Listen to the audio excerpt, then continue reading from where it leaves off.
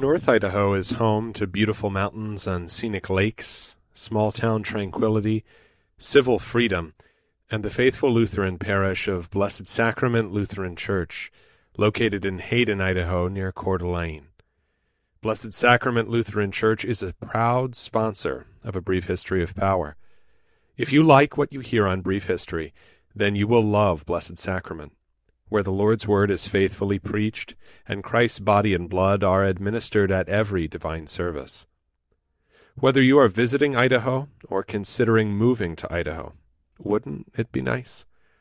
Please join the saints of Blessed Sacrament Lutheran Church for the Mass and Augsburg Academy Bible Study. Directions, service times, and much more information about this confessional liturgical parish may be found at blessedsacramentlutheranchurch.com. Blessed Sacrament Lutheran Church, historic Christian orthodoxy, the evangelical Lutheran faith in the beautiful inland Northwest. Dr. Kuntz, it's been a little while since we taught, and I got to listen to your Call to Defend, which I found to be invigorating, timely. I've promoted it on a number of other channels. I've recommended it especially to the young men that are forming a men's group at my congregation in order to hope that their grandchildren will worship at that altar. But the kind of talk that is not the kind of talk our circles are used to hearing or giving. Now, yeah, that's an important topic. It's the topic I want to get at. But then my question is going to be really flagrant and inflammatory because that's what I do. All right. So, how close are we? You mean to defeat an Indian country in terms of the talk? Correct. Or what are we looking at? Yeah. Okay. Yeah. Or you could just say, how close are we to Black Swan? Would be another way to talk about it.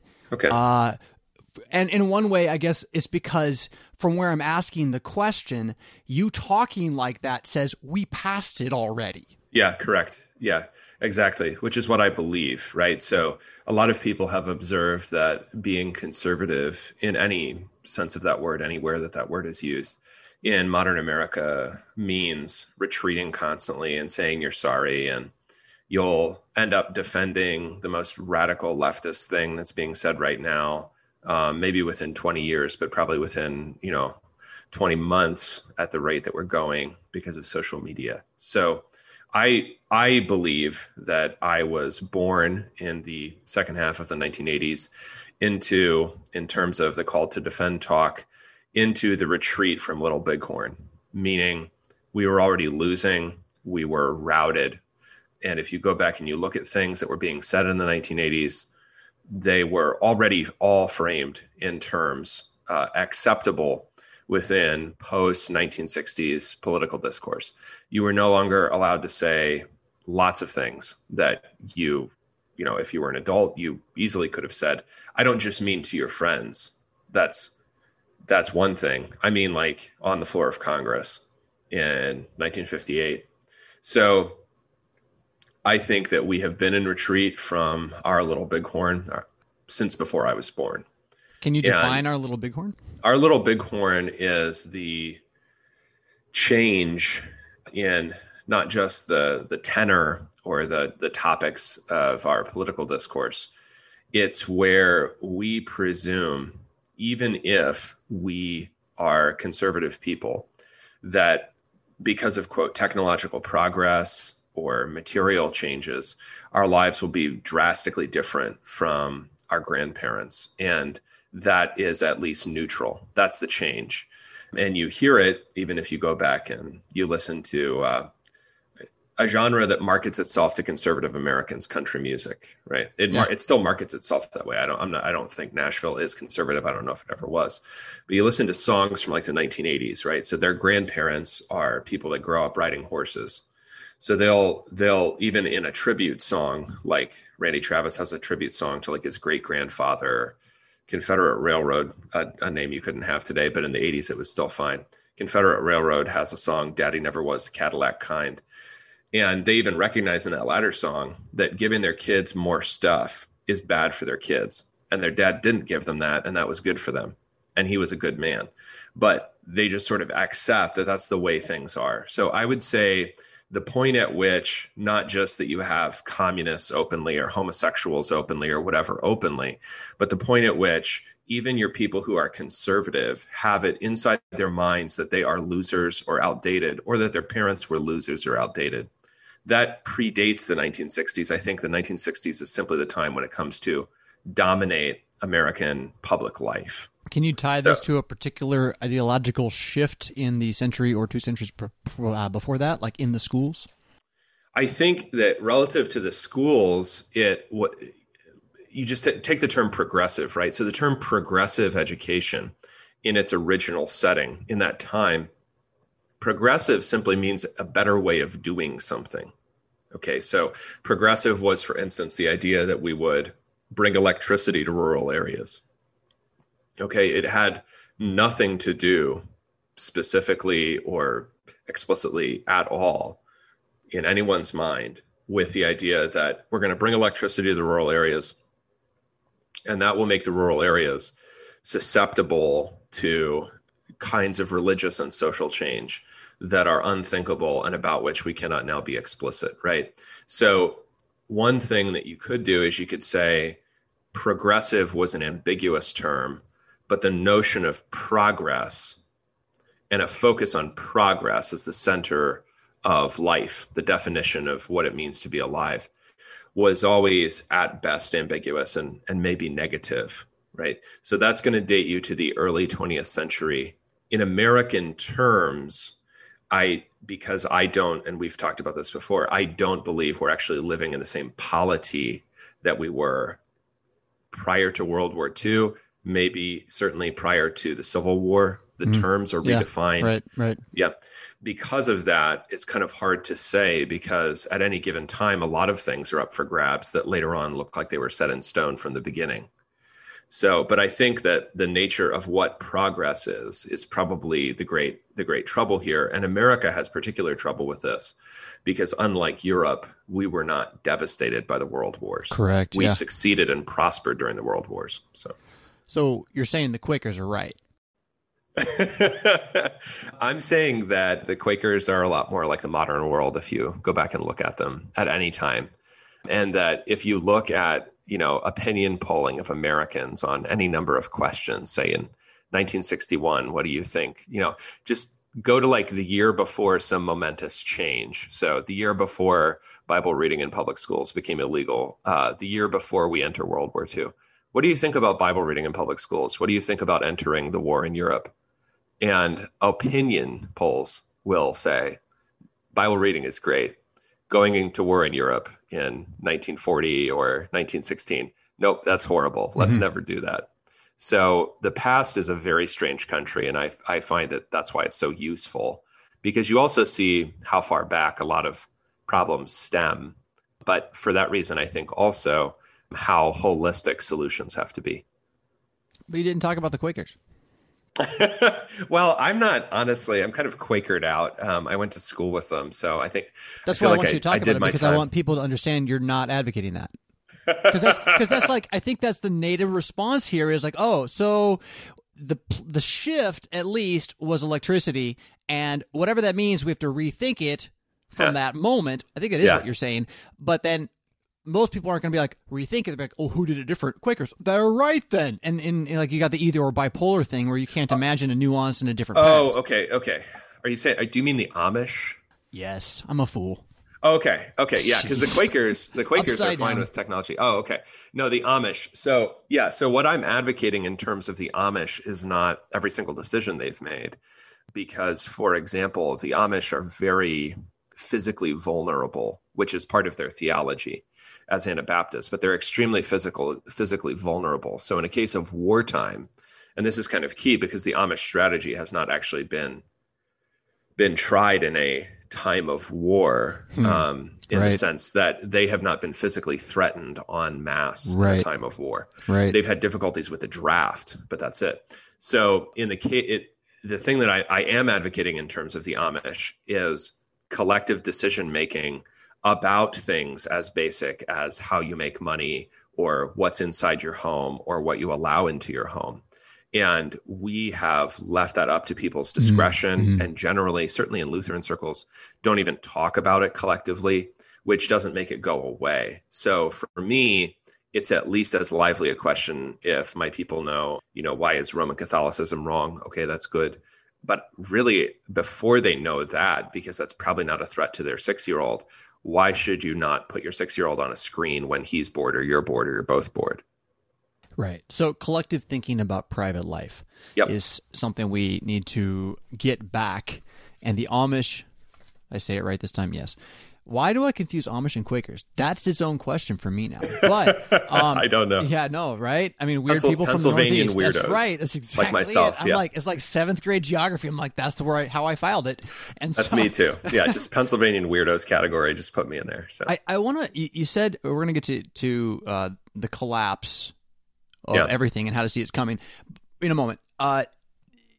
You were talking about this idea of progress, and you tied it to electricity as an initial moment. And I do think historically it wasn't a philosophy. Yeah. It was a new medium. And all the digital and all the mass communication that we have now that's hyperized started still then with this new form of medium. And what I think no one could see then, although every Christian had like the tool belt for it.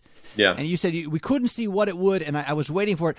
We couldn't see that it would become a religion, that it would actually take on religious connotation in people's lives.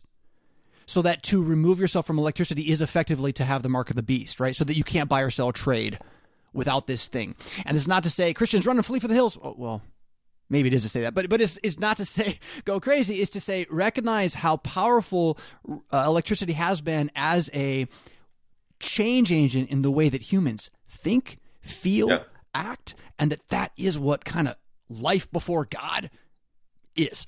And in that, then, that's what we're up against. The question: how do we collectively think about electricity's effect on modern life, private life, as Christians in a given time and place? And that's what the Amish are already doing in one way, right? And what we want to do now. Yeah, right. Because they were many fewer in number a century ago, more than a century ago, when they rejected cars. You can actually find photos of Amish men driving cars. They realized that this represented an existential threat to the way of life, which is for them connected to farming.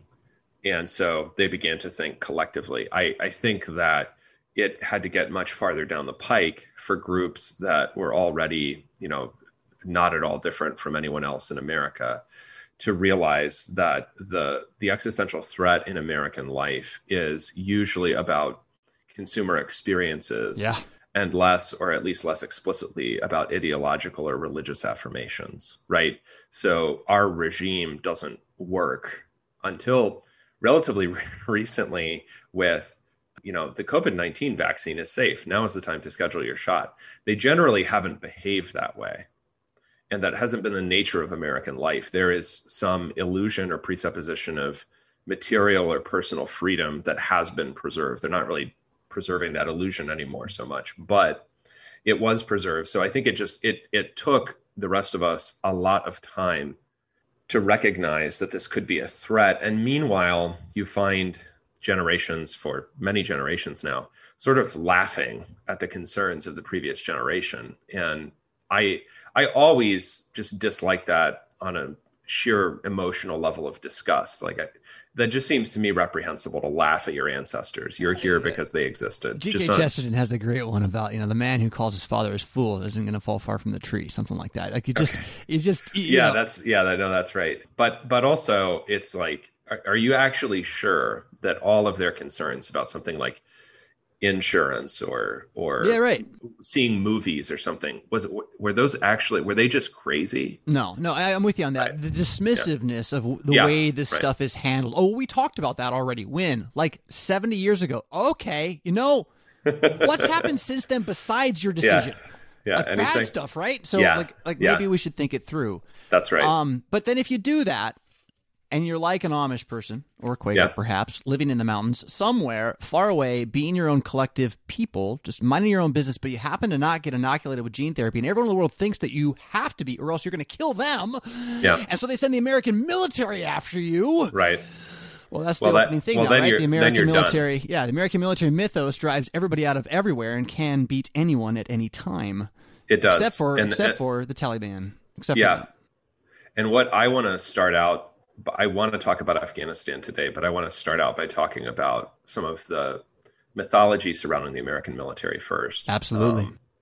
Which is very, very powerful. It's probably very powerful for the demographics of our listeners or people they know. You probably know, if you listen to this, you probably know plenty of people who have been or are in the American military. That wouldn't be true if our listener base were derived from, Ivy League graduates or something. Not at all. But the mythology of the American military surrounds especially its victories in both world wars. And that has to do partly with the time at which we entered, but it also has to do with the fact that because we're not on the Eurasian landmass, we did not personally suffer, and especially our industrial infrastructure did not personally suffer the effects of war. Yeah. And so this is the case with both world wars, is very much the case also with the Civil War and the U.S. military, not the CSA military, but the U.S. military, which is when you're not personally suffering hits to your industrial infrastructure.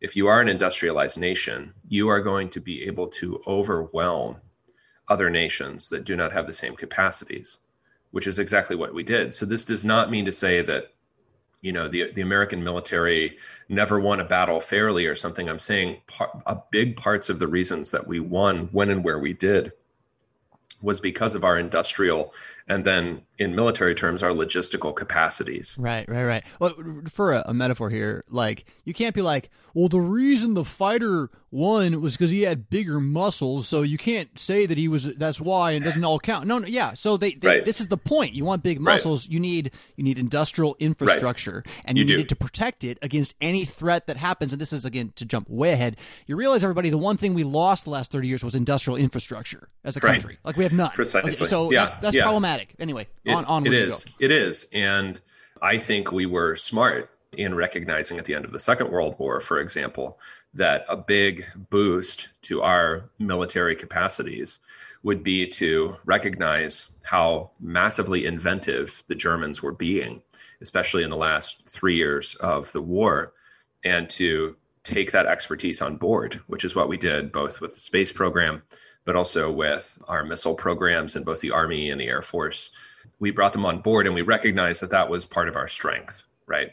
Because the Germans were inventing jets, what becomes the assault rifle, lots of really amazing things, extremely inventive, because they absolutely had to be because of their lack of logistical capacities. So the mythos of the American military, however, is connected to images such as the one that the Taliban just mocked, wearing captured American gear and restaging the raising of the American flag, but this time with the Taliban flag, restaging the taking of Iwo Jima. Right. And so that mythos is not connected to the historical causes of American military victory, which have to do with geography and logistics. I think largely, not entirely, but largely, that mythos is connected to something that purportedly inheres in, quote, the American people. Yeah, right. You're like Trojans. You're just yes. better, right? Or you're not Trojans. Sparta. Yeah. There we go. Sparta. Yeah. You're just Spartans, right? Yeah. And so, to take an example of how I don't think that actually works, and who your population is does matter. Okay, the Union Army, to go to what I think is largely a logistical victory in military history terms, the Union Army doesn't even speak the same language. You have massive units that only speak German because, especially in the later parts of the war, when the North is running a heavy draft, even actually getting people out of Appalachia, which they did not succeed in doing before 1864, they also are conscripting or offering a lot as incentive to immigrants. So you have people who are largely urbanites. They're coming from cities in Germany, cities in England, cities in Ireland. They don't have a whole lot in common. And you are asking them to fight for the United States of America.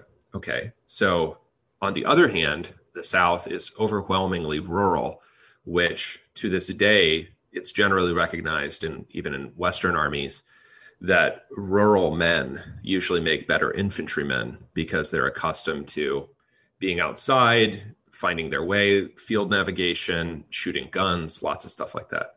So why then does the South not win if they have a population inured to physical hardship and actually good at shooting, right? They don't win because they don't have the capacities that you need behind the guys that pull the triggers to win. So if I can have an amazing population, I can have a population that's 95% rural guys, used to shooting guns, used to being outside, don't need, lots of stuff to take care of them. It doesn't matter. And the South had mobilization levels way above the North. They still lost. So I think that who is in your military does matter. I completely agree. Can I just throw in there? I mean, you might disagree with the narrows of this, but symbolically, I think it's right. Stonewall Jackson's death was the war's changing moment, and your personnel are everything. And so when you lose the personnel that are the absolute stalwart that everyone else is looking to, if you don't have another lion step in, then strike the shepherd and the sheep scatter. I think the guy with the red letters said. Yeah, and that has something to do with our current day military too. So to bring this into the current day, I think that not only do we have lesser capacities, I mean, we just gave up control of one of the major sources of rare earths, which is important for almost everything right now in leaving Afghanistan. And I think it's now going to be maybe a Chinese protectorate. That seems likeliest. They actually have a border. It's very small, but we gave that up. China's fun with those. First we're friends, then we're good friends, then you're China. Yeah. It's awesome. So we have that. So I think we are losing industrial capacities. That isn't true all across the board. And it's certainly not true with all military technologies, but it's undeniable that we're losing those capacities in a broad way for the last 40 years. Absolutely. In addition to that, the fighting personnel are, as we've talked about, and as I've said before, they are the regime's demons by and large. So our demons, which are white males, generally conservative people from the South, from, the Mountain West, from, farms in the Midwest. Our demons are the people who are largely our trigger pullers. That doesn't mean they're everybody who dies, but they largely are trigger pullers, and they are way overrepresented in infantry units, in combat units. Okay, so you have to think about the fact that those are the very people who become politically problematic most of all today. If that's the case, are they going to stay? Are they going to leave because they don't want to get a vaccine? Are they going to stick it out in a subterranean way? That to me is all up in the air. Yeah, but right. It is very telling to me that, however, they are still used in politically salient ways, right? So you get, for instance, the image taken, I think it was a Time Life reporter, of men charging on to Omaha Beach on D-Day, Antifa storming, fascist positions. Well, okay, that's a military that in World War II is racially segregated, and for which the Ku Klux Klan, can you think of a bigger boogeyman? The Ku Klux Klan recruited Southerners to join the military to fight totalitarianism in Europe. So the chances are that all the guys in that photo would be considered virulent racists by today's standards. And in addition, they don't even have to share a mess hall, let alone anything else with a black man. So the problem here is that we're still getting both in terms of the past with World War II, but also in terms of the present with our trigger pullers, we're getting a deployment of white males as regime supporters, even where historically that just simply is not the case, just simply is not and cannot be. So that's a very, to me, open-ended thing. What will happen to that group of people in the military? Yeah. especially because my third thing is on your Stonewall Jackson comment is right on, especially because the people in charge of our military are there for their political skill. Yeah. They are not there, and this has to some extent always been the case. Eisenhower Yeah. Right. was not the warrior that Patton and MacArthur were, because when you allow a man to be in combat, it will change him and it will change his outlook on what is worthwhile. Yeah. Okay. So what you want most of all is a cooperative bureaucrat. And in somebody like the current chair of the Joint Chiefs of Staff, Mark Milley, you're getting a cooperative bureaucrat. This is a man who probably never used the adjective white for anything except, his dress shirts prior to 10 years ago. But if he needs to go in front of Congress and talk about he's so worried about white rage for political purposes, of course he's going to do it. That's what he's been doing his whole life. So combination of crumbling infrastructure, you have sort of a warrior or mercenary class for an empire that doesn't like them very much. And then you also have a leadership that was not selected on the basis of competence, but instead on the basis of political conformity. And this to me is why don't we give them all, like everyone that's in the military has to deal with this. Why don't we give them all gene therapy, increased likelihood of heart attacks right away, and then within a generation we'll have no military whatsoever, so it won't matter. Yeah. Yeah. Well, I think that the mandatory vaccine for the military shows you exactly what any kind of vaccine mandate anywhere for any purpose is about. It's about command and authority. It's not about you're going to get booster shots. It's not about science or medicine or something. It's about, are you going to go along with this? And I think that in their insanity, they really are trying to sort out politically difficult people or people whose politics could be expressed, right? So I think it's the same thing as the Soviets throwing women into combat in World War II against the Germans. Partly that was just desperation because of casualty numbers, but partly also it was an attempt to prove that the socialist woman could be the equal of the non-socialist or fascist man. They were making a political point above all things. And I remember, reading about World War II or reading about Vietnam, right? When we fight openly communist powers. And thinking, that's crazy. They had a political commissar. He's just dead weight, and everything like that. Why would they do that in all these units? Well, you do it because the regime is interested in something more than military objectives. And so I think that instead of putting a political commissar as such everywhere, again, the way that our regime operates is always in this sort of passive aggressive feminine way. They're going to nag you to death until you can't stand it anymore. And you either leave the house or you go along with what she wants. Margaret Thatcher was a very important person in history. Margaret Thatcher was emblematic of so much. But yeah, so I think that, that's why you have the vaccine mandate I think it's only right now, it's only active duty, but it's a question of command and authority, just like it is with your employer. Right now, it's everywhere and it's a test, and they're pushing how far they can to see who will and who won't. And then next year they'll do it again, because it's easier to normalize you by gaslighting than to force you by the point of a sword. And they need to talk about the stories about the point of the sword so you get scared and don't do anything, and then like 5% more people do something this time, right? That's right. Yeah. Chinese water torture. Okay. You said we were going to talk about Afghanistan. And we need to, because I think that Afghanistan is not so much important for vindicating Ron Paul, although I'm glad that happened. Thank you for bringing that up. I'm with you. Okay. Love Ron Paul. That's the only time I ever put flyers anywhere was that, and that reason. Gold standard was important too, but it was actually his don't get involved, don't get involved. Yeah.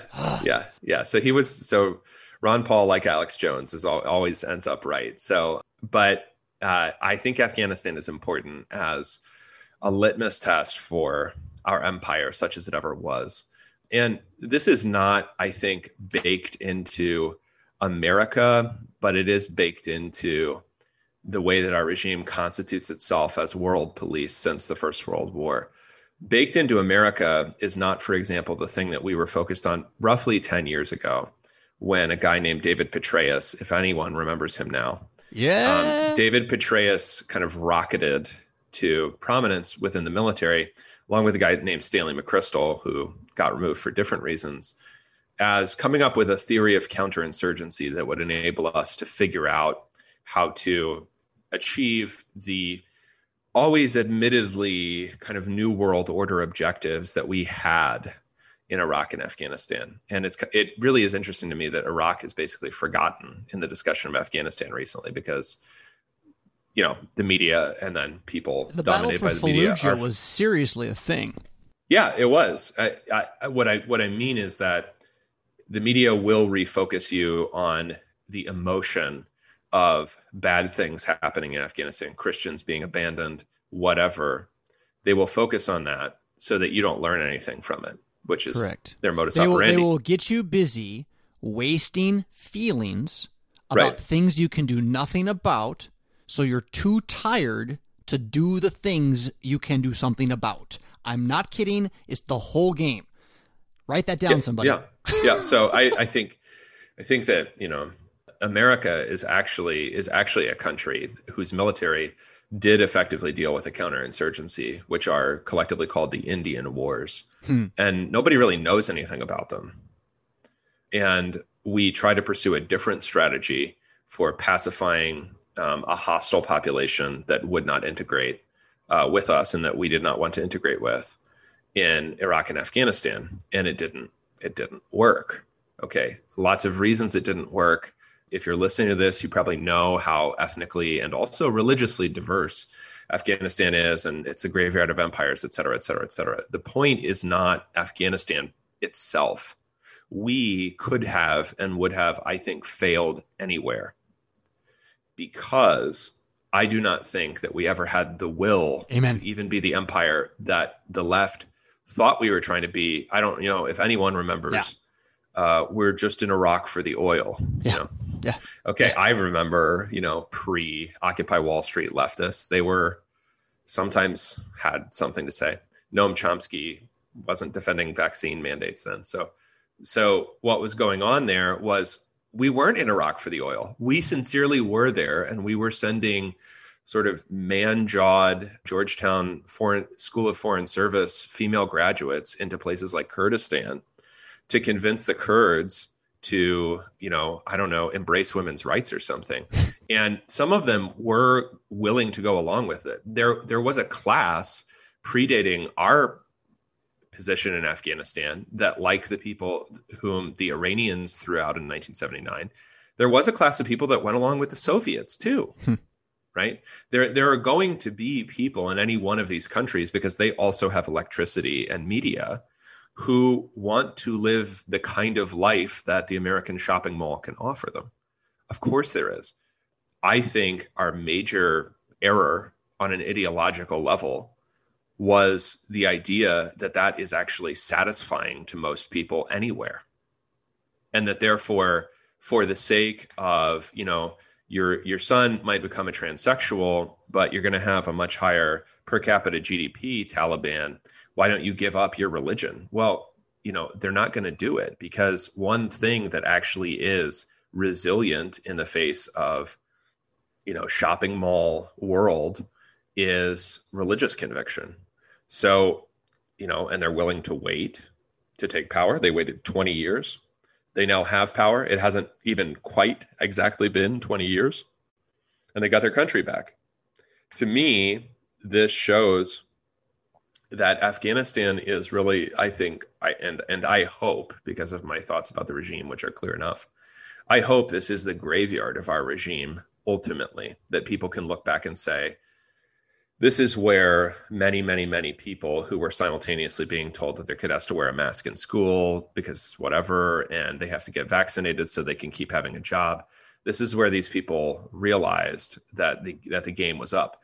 I'm not optimistic that that's like a majority of American people, but societies and regimes don't come and go because a majority of people believe anything necessarily or have realized something.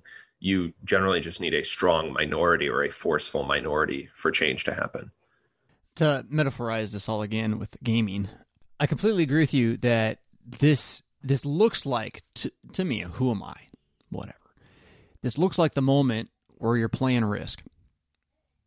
And you are new to this game. You know, you got your little pieces and your dice, and all you do is try to take over the world, little country at a time. You got to fight everybody.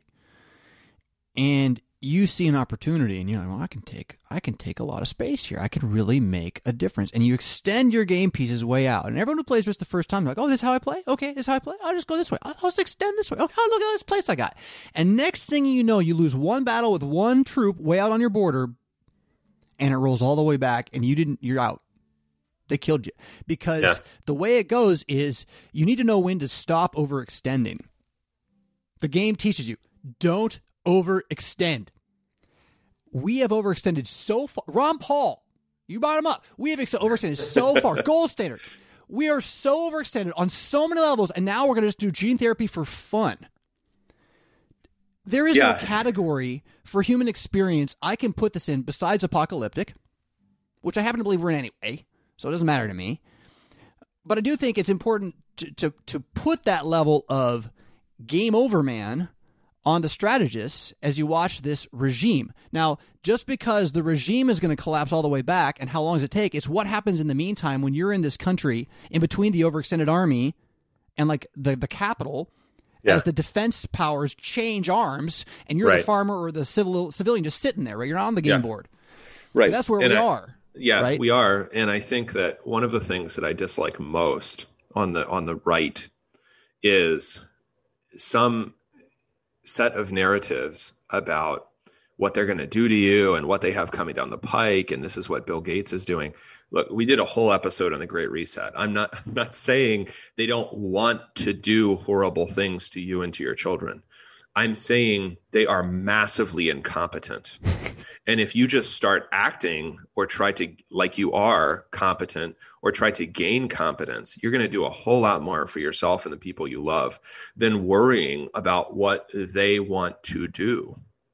There's a sense in which you have to realize what they're doing, but you don't have to believe that it matters, like it's determinative for the rest of your life or something. That's right. I'm sure they want to do horrible things. They wanted to destroy the Taliban. They couldn't.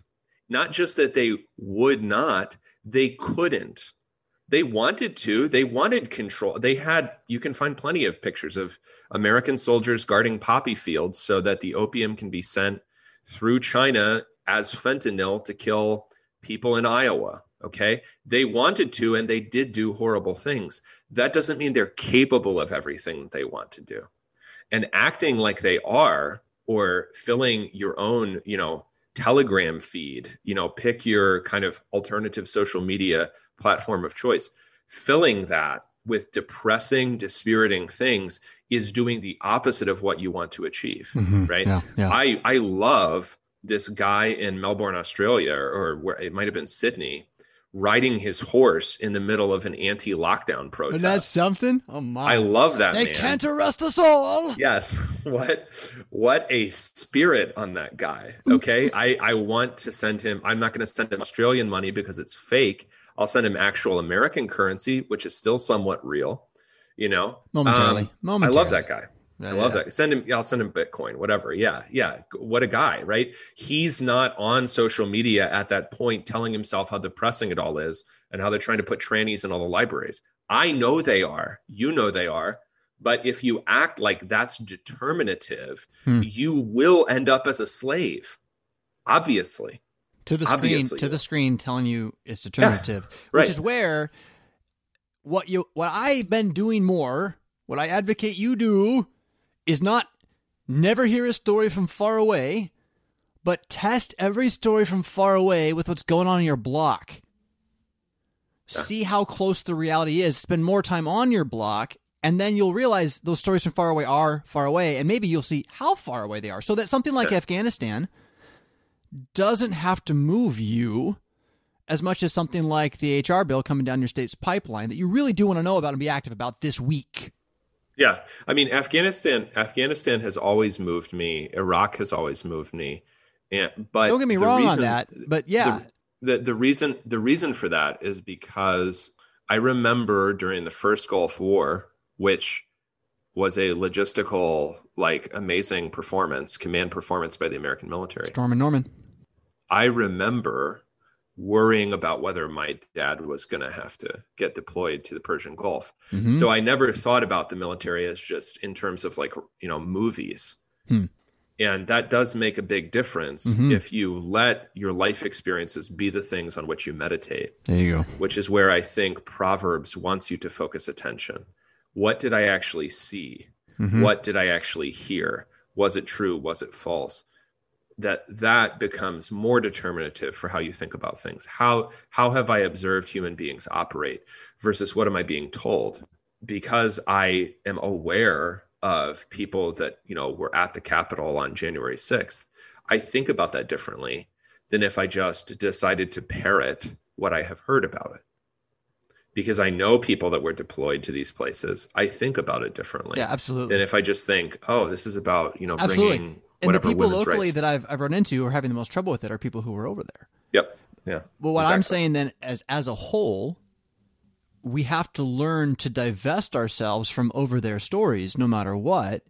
Otherwise, we lose the near ones. And literally, while we are watching Afghanistan and crying for good reasons, they're slipping other things under the carpet next door, right?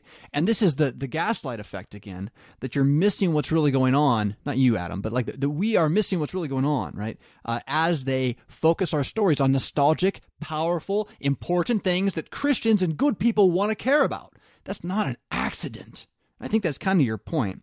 Now, go ahead, jump it. Because I don't think that this is a lesson about the combat capacities of, Dave, who grew up outside Chattanooga and went in the military because he was a patriotic boy. This is not about the moral or military fitness of the people we send into combat. Those are my people, and I love them because they're my people. They don't have to be the best all the time, but I love them because they're my people.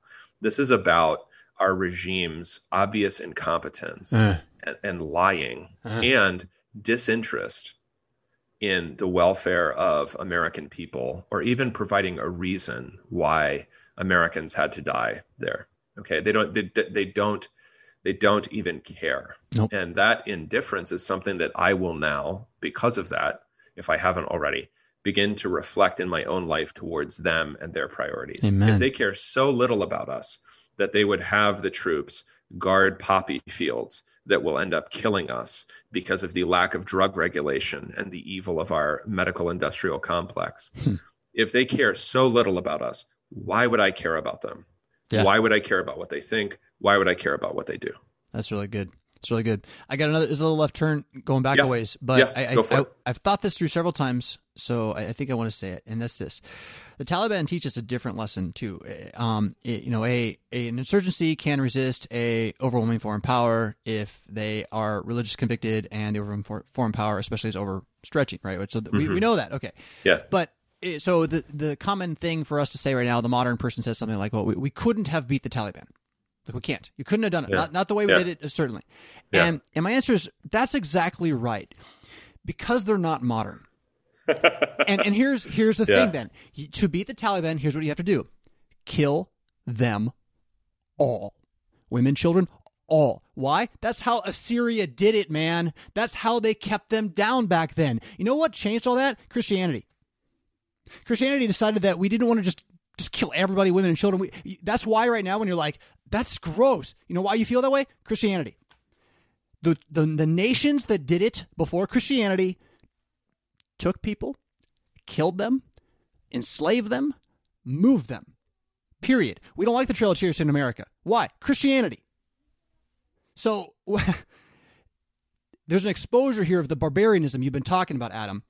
And I want us to all see this, that it's not about what I think our military has to do. I think it's what we need to be prepared for other militaries to begin doing. Barbarianism is going to begin harming whoever it takes to win wherever it is. And it's less likely to be some great army from far away as, in fact, a gang in your neighborhood. Yeah, I mean, I don't think that the danger to the listener is largely from the Chinese. I think that the danger to the listener is largely from someone who is in it for his pension Oh, and for sure. A therefore cabal. willing to do things to other Americans. So I don't sit here, and we're not talking about Germany, in a little bit. We're not talking about Germany after the First World War because I'm, worried about foreign powers. We're talking about Germany after the First World War because I'm worried about our own people and our own regime and the people who live in service to it, because we didn't have to leave Afghanistan for lack of will. I mean, there are counterinsurgencies in modern times that are successfully prosecuted by Western powers. We're not one of them because, I mean, I don't think we would have had to, kill all the women and children. I think that we would have had to destroy the fighting age males. And that is... Yeah. The old world response is, yes, fine. And then in 20 years, they got to do it again. Because you make greater enemies out of their sons. I'm not saying I agree with this. Right? I'm the Christian who's like, I liked the British Empire. I liked the way modern war was gentlemanly in this. I'm just saying, expect it to get like this now. This is a turning point. Well, and I think that we could not have defeated.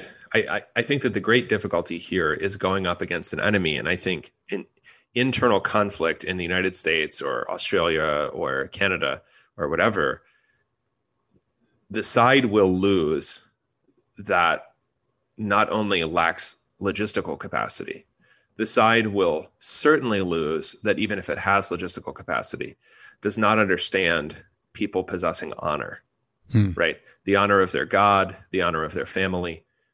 Because when you possess a sense of honor, you will resist. It's why I hate masks. Because I respect my own and I respect my God, right? I do not want to be someone's slave, right? If you are willing to give up your sense of honor, then you are malleable and you will be suggestible and they can command you to do whatever they want you to do. Yeah, when you got no pride, you believe right. anyone who flatters you. And so if a guy named Hitler comes along and tells you the Germans are the great race, you might believe it, especially after a similar collapse of energy and authority, not of firepower in Germany post-World War I. Take it from there, Adam. Yeah, I sometimes wonder, do the listeners know when the transition is my words or your words? The goal is we should do a poll on the Discord. Yeah. I'm here for the color commentary. We all know that.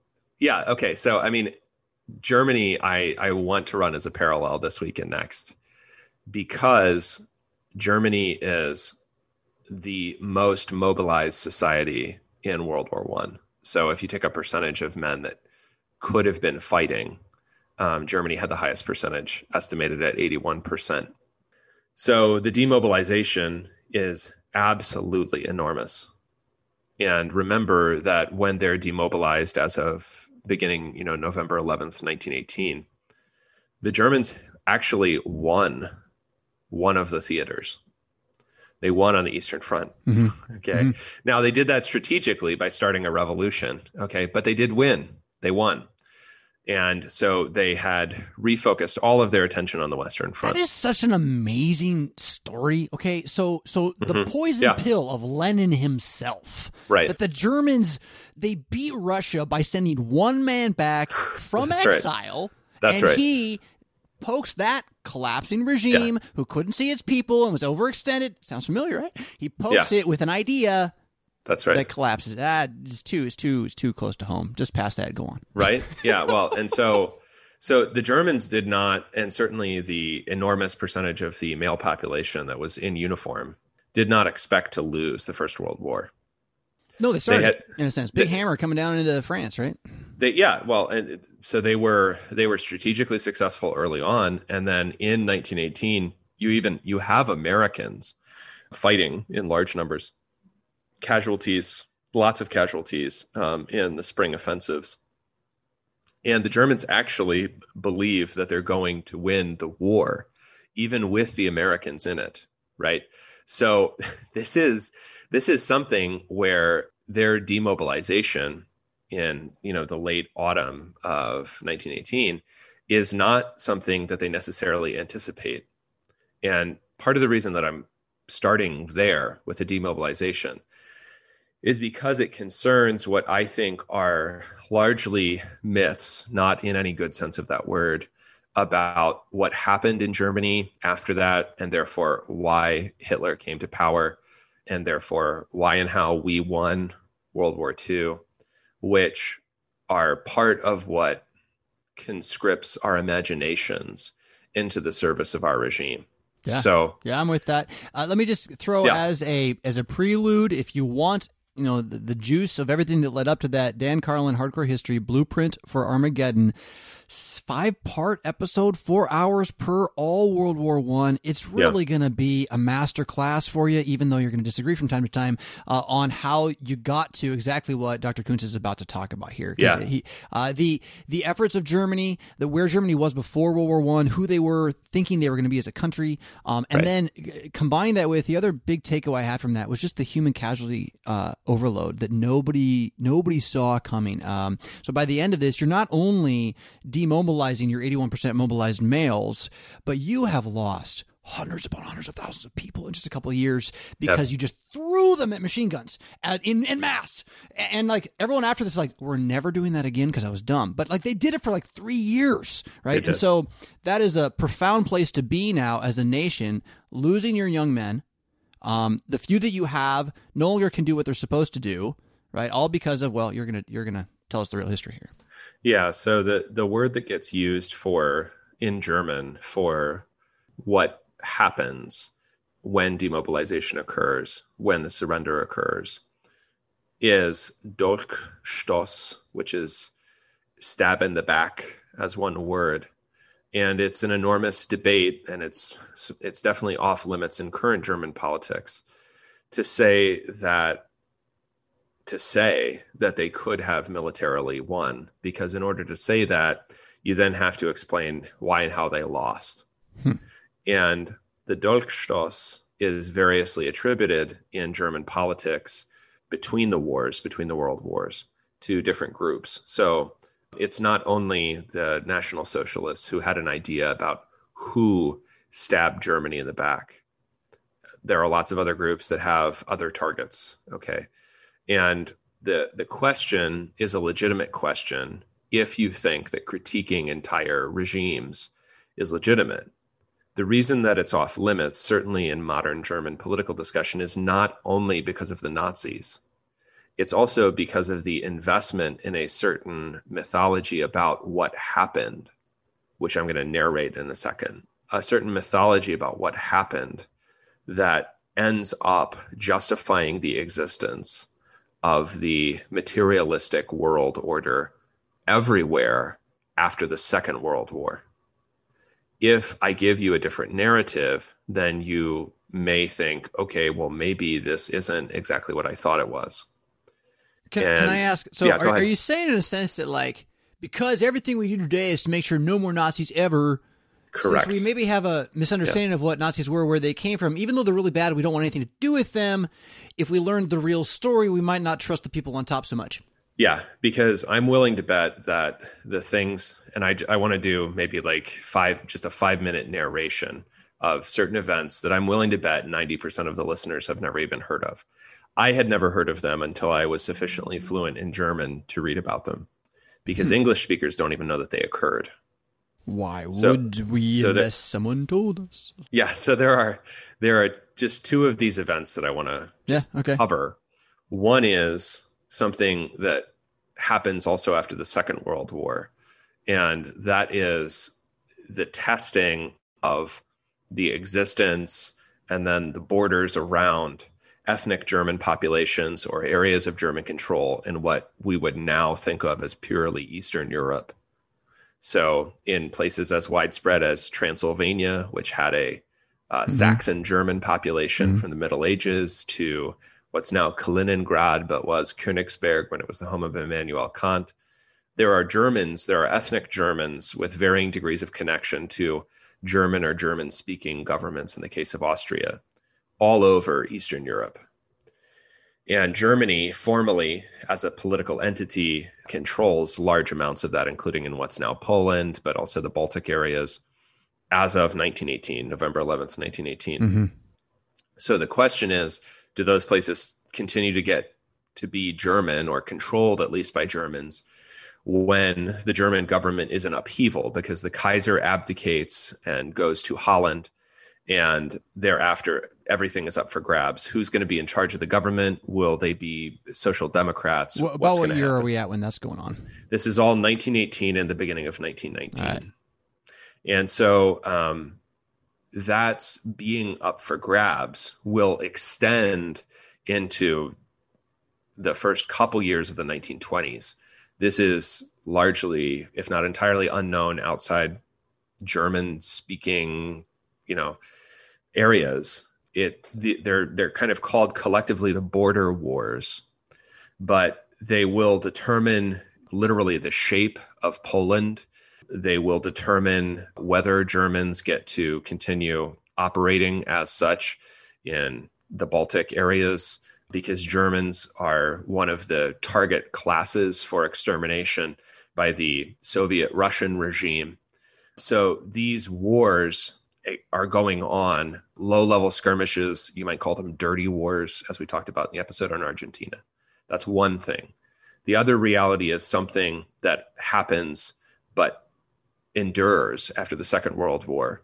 It happens but does not endure after the First World War. And that is an actually Soviet, not Soviet Russian, but a Soviet regime somewhere in Germany. So Germany is now and was then a federated polity. They even have separate dynasties that are under imperial sway during the First World War. So when those monarchs also leave their thrones at the end of the First World War, you get most successfully in Bavaria, but not uniquely in Bavaria, a Soviet regime that comes to power in Munich. And define that real quick, because for the 80s child in me, I just hear Russia no matter what, and that's not really so right. Soviet is specifically about a way of governing, which is farmers and laborers councils. But what it really is just saying that it's the way that communist regimes in Europe operate. And so they obviously have backing from Soviet Russia, but they're not Russian. They are Soviet Russia, like Nazi Germany. It's a political ideology and a language group. So both the border wars will be fought with greater or lesser success, but also fights in the streets, in the towns of Germany will be fought against communist uprisings. Right. So the Soviet regime that's there is just a town? I mean, what is this, an area? It has effective control over Munich. It doesn't last. It's a matter of months, really. It doesn't last long enough to extend effective control over most of Bavaria, but it tries and is announced as existing. Right. You have communist or communist-inspired uprisings also, especially in the northern seaports. Sailors in both Germany and Russia are sort of famously left-wing. I don't know all the reasons for that, but that's just the case. Mermaids. So there are groups of people dealing with both Soviet uprisings and border wars. And those are what are called collectively the Freikorps, Freikorps. And you can find information in English about them. These are where a lot of demobilized soldiers find themselves. They are people who have significant military experience, have nothing to come back to because Germany is completely economically, and thus even on the level of like hunger, devastated by the First World War, just as they will be by the Second World War. And so those people have nothing to do and little opportunity for something to do or something to believe in when they come home. So they will form units often known by the name of their organizing officer. So, for instance, one of the units that helps put down a sailors' uprising in, I think it's Rostock, is the Marine Brigade Ehrhardt. Ehrhardt is their leader. There are lots of these groups. So that sounds like a nice military tribalism to me there, right there. Yeah, for sure. Yeah, I mean, I think tribalism is true for a short term. One thing to note about these groups is that their existence is totally unstable because it has an immediate purpose. It has an immediate political purpose. Because when demobilization happens and when the level of economic devastation and political confusion is high enough, really anything goes. And I think that people, when they think about Portland, Oregon today, or a similar place, need to start thinking about those places not as, quote, left wing or, quote, blue. They need to think more on a spectrum of like organized daily life versus disorganized daily life. Because not only for kind of an average person, peace versus wartime. Yeah. And where can warlike conditions occur? Yeah. Because I think when people think about collapse, the reason that we're doing this the way we're doing this, and I'll do Spain and I'm going to do Russia in the 80s and 90s as well, at least. The reason that we're doing this is because I don't think collapse generally occurs, as I said at the end of the Questions and Prospects episode, in terms that are always, sort of apocalyptic novel terms, like everything's gone. Yeah, it doesn't all have to be survivalist scenario. Right. It's not all survivalism. So yeah. Go ahead. I was just going to point out that martial law and wartime is very similar to what we're going on with the COVID shutdowns, that it is martial law, or at least an attempt at it, but via a non-direct declaration. As you pointed out before, they want to take an indirect approach to all of it. Right. But to understand that since it is martial law, that means we are at war. Who's the enemy? Well, you got to figure it out, don't you? They haven't told you. Right? The enemy's COVID or something. But that's peace versus wartime. And that we're in wartime. We've been living in wartime. That's what you mean by disorganized life. It's just helpful to me today. I've been thinking, what's normal? Normal is when I have an organized life. What does that mean? At this point, it means peace. What does that mean? It means I can go outside and travel tomorrow the way I did today. Yeah. And I just don't know right now. Right. I just don't know. And I think that it is notable in, Aguirre terms, when we did Argentina. It is notable that country dwellers being isolated were at a severe disadvantage for roving bands. But the absolute most chaotic place to live was always a city. Absolutely.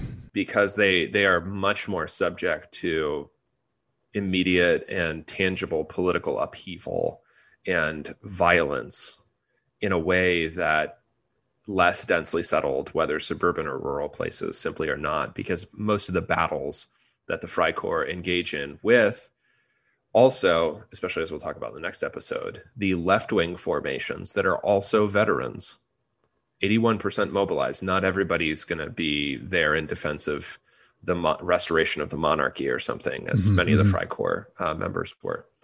Those battles are city battles. And also because of the nature of that combat, understand that when we're talking about Germany in the 1920s, you're talking about a place where not only have so many people been personally affected by deaths or other kinds of casualties in the First World War, you're also talking about a place where blood did run in the streets of major cities within every single person's living memory. And until you think about it in those terms, I don't think that you understand what the nature of the Weimar Republic or what followed after it was, because you're not thinking in the drastic terms with which they were familiar. Because when the military collapsed or had to surrender, that meant that you had hungry young men who had no other purpose than finding a group of other young men to belong to. If that's turned in the direction of making sure that communism doesn't come to Germany also, which is probably why you didn't know about it. If you're listening to this and you're like, I never heard about the Bavarian Soviet Socialist Republic. Well, you didn't, because it wasn't allowed to exist. Let me just point out, that's why you listen. Thank you very much. That's also true. Yeah. But I mean, the idea that you're gonna let these young men go and give them no reason for being.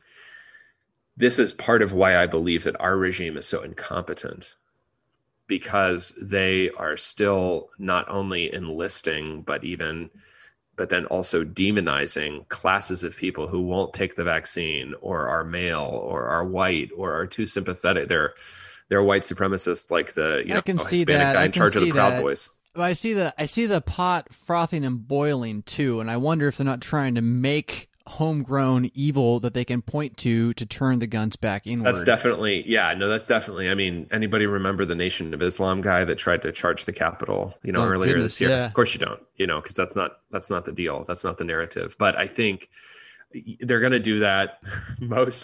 Most people whom the FBI ends up shooting are involved with the FBI before then.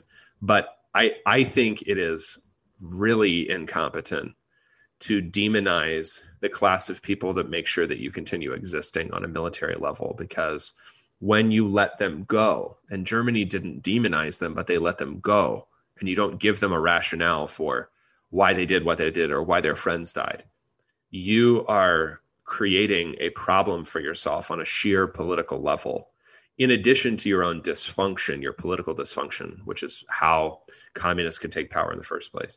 But you're creating a problem that you're not even really anticipating that it will exist as such, let alone what to do about it.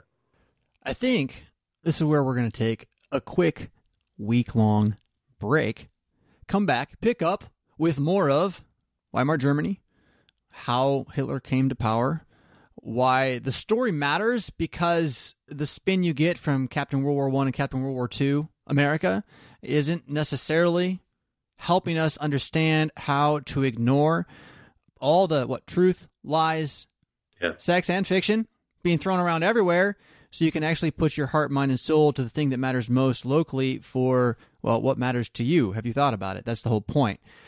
So, Dr. Kuntz, you want to throw at the end of the episode a softball of some kind here? It can't be a softball, because in the next episode, I'm going to give you my thoughts on how and why Hitler came to power. So that's a hard ball, but I think they're going to enjoy it. You're listening to A Brief History of Power with two white guys. You know where to find us, or you wouldn't be here. And you are here again because you heard it here. Dr. Kuntz will not throw a softball. That was a terrible ending.